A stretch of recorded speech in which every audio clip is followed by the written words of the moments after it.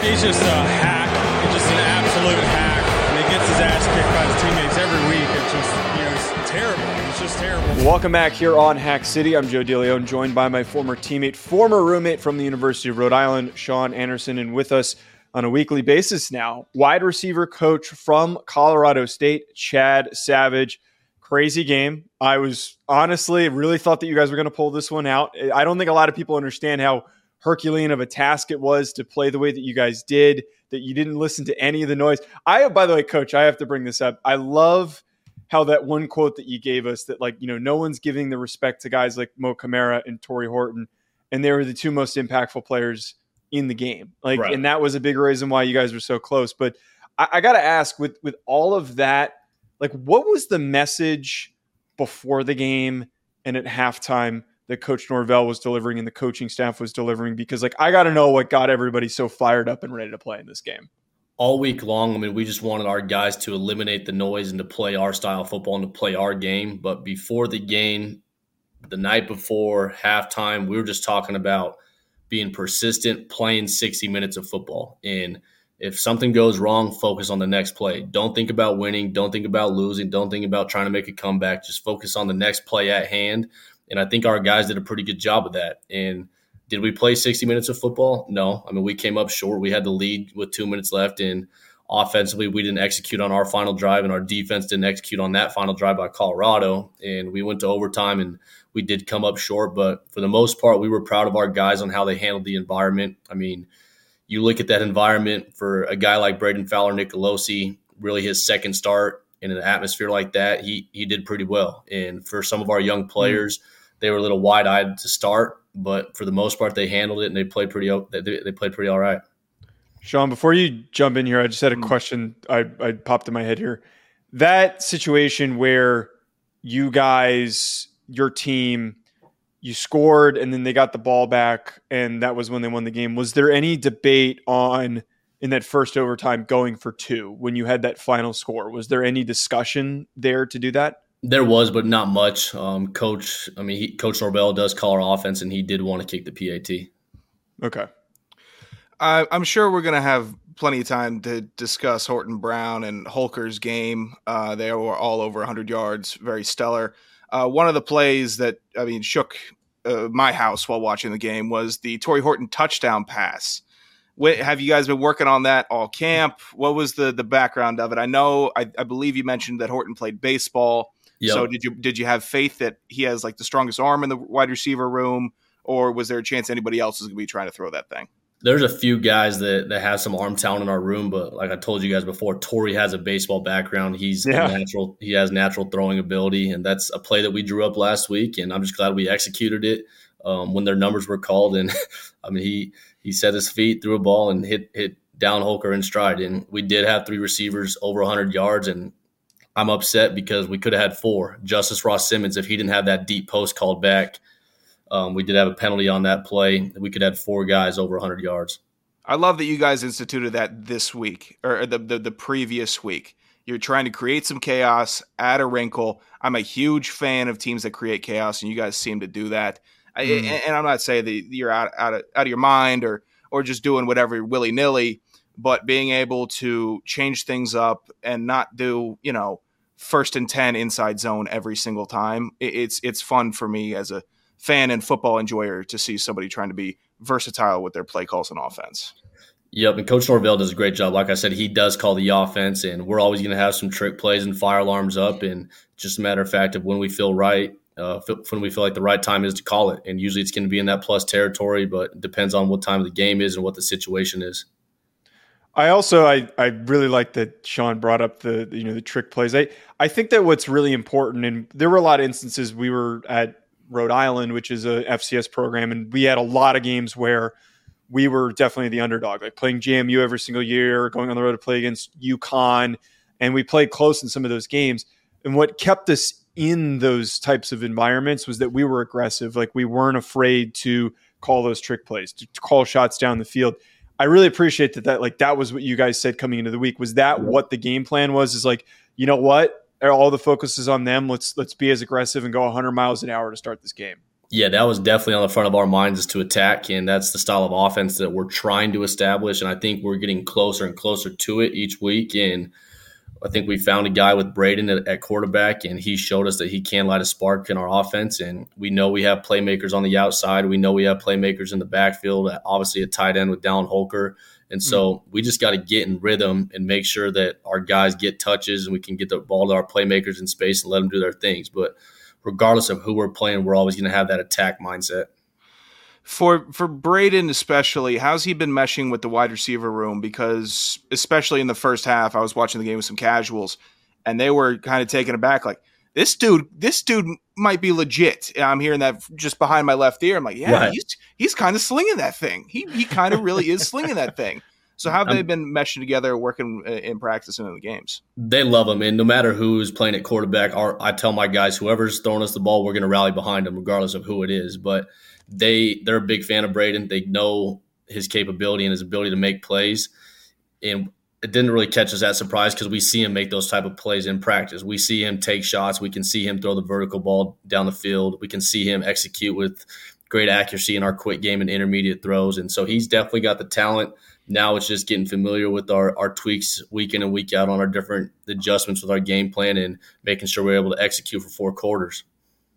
So we've mentioned Tory Horton so far, and you've also brought up Dallin Holker a few times. We knew who Horton was coming into the game, but Holker is a guy who I was pleasantly surprised by. I thought that one drag route that he took to the house was just a really exciting play. And you're getting guys like Jim Nagy, the Senior Bowl director, tweeting about, let's get a nameplate for this guy. Let's put him up on our board because he showed us some stuff that we didn't even know that he had in his arsenal. Has there been a boost at all this week in like attention from NFL scouts or NFL circles? Has there been a bump in calls or maybe plane visits for either of those guys? With Horton, not necessarily. I think it's steady. With me being his coach, I talk to scouts almost after every single practice about him. Just questions about his personal life, work ethic, ability to learn, all that stuff. And I mean, that stayed steady. The amount of agents and representations that have hit us up, that's increased quite a bit after last week. I know his social media is going crazy. He had Snoop Dogg hit him up. Really? Matt Barnes hit him up. Yeah, so his DMs were going crazy. But with Dallin, with him being a tight end, with those scouts that also come by and ask about Tory, the tight ends coach, Coach Finley, he's always talking to the scouts about Dallin Holker. And Dallin, I'm just excited for that guy because he's a guy that this is his first year in the program, and not many first-year guys are voted captains. And so that just shows you what kind of guy he is and how much respect he has amongst our team. And he's an incredible player, incredible human being. He has an incredible work ethic. And what I like about Dallin the most is he's the same guy day in and day out. He's very consistent with his approach. He's going to be one of the first guys in, the last guys out. He does everything the right way, and he's just going to show up, do things the right way, continue to work hard, and he's going to bring a teammate along with him every single day. Coach, how have your DMs been looking after this game? I have to imagine flooded with some recruits, seeing the wide receiver friendly system. We talked about it last week about how there would be national buzz, recruiting, everybody watching. They had like 10 million viewers for the game. So the system and the coaching has been out there. Like that's just undeniable. So how's it been looking? I was just excited that I was happy that my guys showed up and did perform because, it was a big atmosphere. It was a big game. It was a top 25 opponent, and we knew it was going to be on the national spotlight on ESPN with College Game Day being there, big noon kickoff. Like you said, there's between 9 and 11 million people watching it at one point. And so we were the game of the night, and a ton of guys did recognize what we did do, especially at the receiver position, and I'm grateful for that. But we just got to show that we can do that every single week. But it was kind of cool because we did have guys that are committed to some Big 12 schools, some Pac-12 schools hit me up saying, Coach, I see what you're doing with those receivers. That's good stuff. And I tell them, it's not no surprise. That's what I'm going to plan to do every single year. Well, hopefully you can steal some of those Big 12 guys away because you know what, especially the receivers, those guys are going to get way more receiving opportunities if they end up at Colorado State. We certainly got to see that this past weekend. You had mentioned before we started taping that it's been a bit of an emotional drain after a game like that. And as I was mentioning, like for our time at Rhode Island, there were a lot of games like this where the next Sunday you come in for film and lift and you're just like, man, I don't know how I'm going to get through practice on Monday. I don't know how I'm going to go to class. I just feel dead. And I can't even imagine what it's like for these guys after a game like that. It has to be tenfold. So what has, the tone been? And then maybe like, how do you as a coaching staff try to keep your guys focused and ready for this next opponent against Middle Tennessee State? How do you keep them ready to go after what is probably the most draining performance in, the past couple of years? Yeah, I mean, it definitely was very draining, and we asked our players as coaches to just empty the tank. I mean, to leave it all on the field, and when they get home after the game and when they look at themselves in the mirror, they can say, I did empty the tank. I gave it my all. And we could feel that on Sunday. We could feel it as coaches. We were emotionally drained. The players were emotionally drained. But in our program, we have a 24-hour rule. Win or loss, whatever happened on Saturday, that's behind us. It's time to move on to the next opponent. And with this week, it being Middle Tennessee, we got to create our own energy. We got to show up, and we got to prepare better than we did last week, because last week we came up short. And so now the challenge is to dive into the details with our coaches and to understand that preparation has to be a part of our lifestyle, part of our mindset, and we got to use that to our advantage every single week. So last week, MTSU put up a fight against Mizzou, holding their passing attack to under 210 yards. What are some of their roster strengths that you and Colorado State are focused on this week? I mean, it's a respectable opponent. They came into our place last year and beat us, and so now we got a chip on our shoulder. We're going to their place, and it's their homecoming game, and we're trying to show them that what kind of team we are. We're a new team this year, and they do a good job defensively. I mean, they do a good job up front. Their backers, they bring a ton of different pressures with their corners. They got one guy that's got some good length. They got another guy who's shorter but very polished, and so again, it's our guys understanding our scheme, understanding our offense, how we can attack their weak points, and make sure we play a game of full 4 quarters for 60 minutes.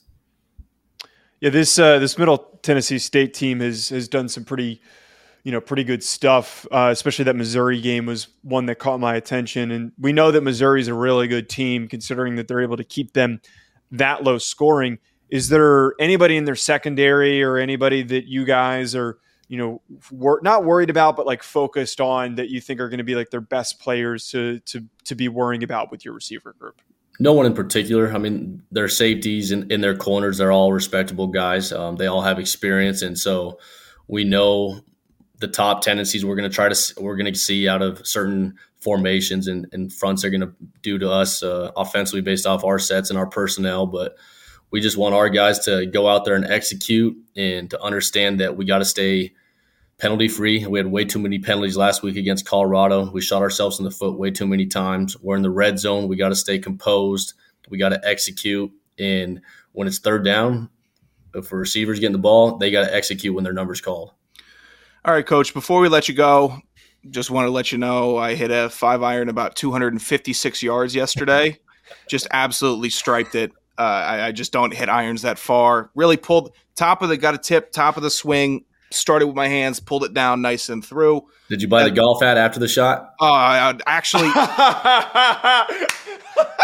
found this hat on the same course prior. So I took it home, washed it, cleaned it up. I mean, it's a TPC Sawgrass. So somebody just losing that. That's mine now. Don't ask me where I get my wedges from. But I love that. By the way, I'm glad, Coach. I'm glad you're getting comfortable enough to take that shot at Sean. Look, if you're bragging about a shot that nobody saw you hit, that's fine. I could take that.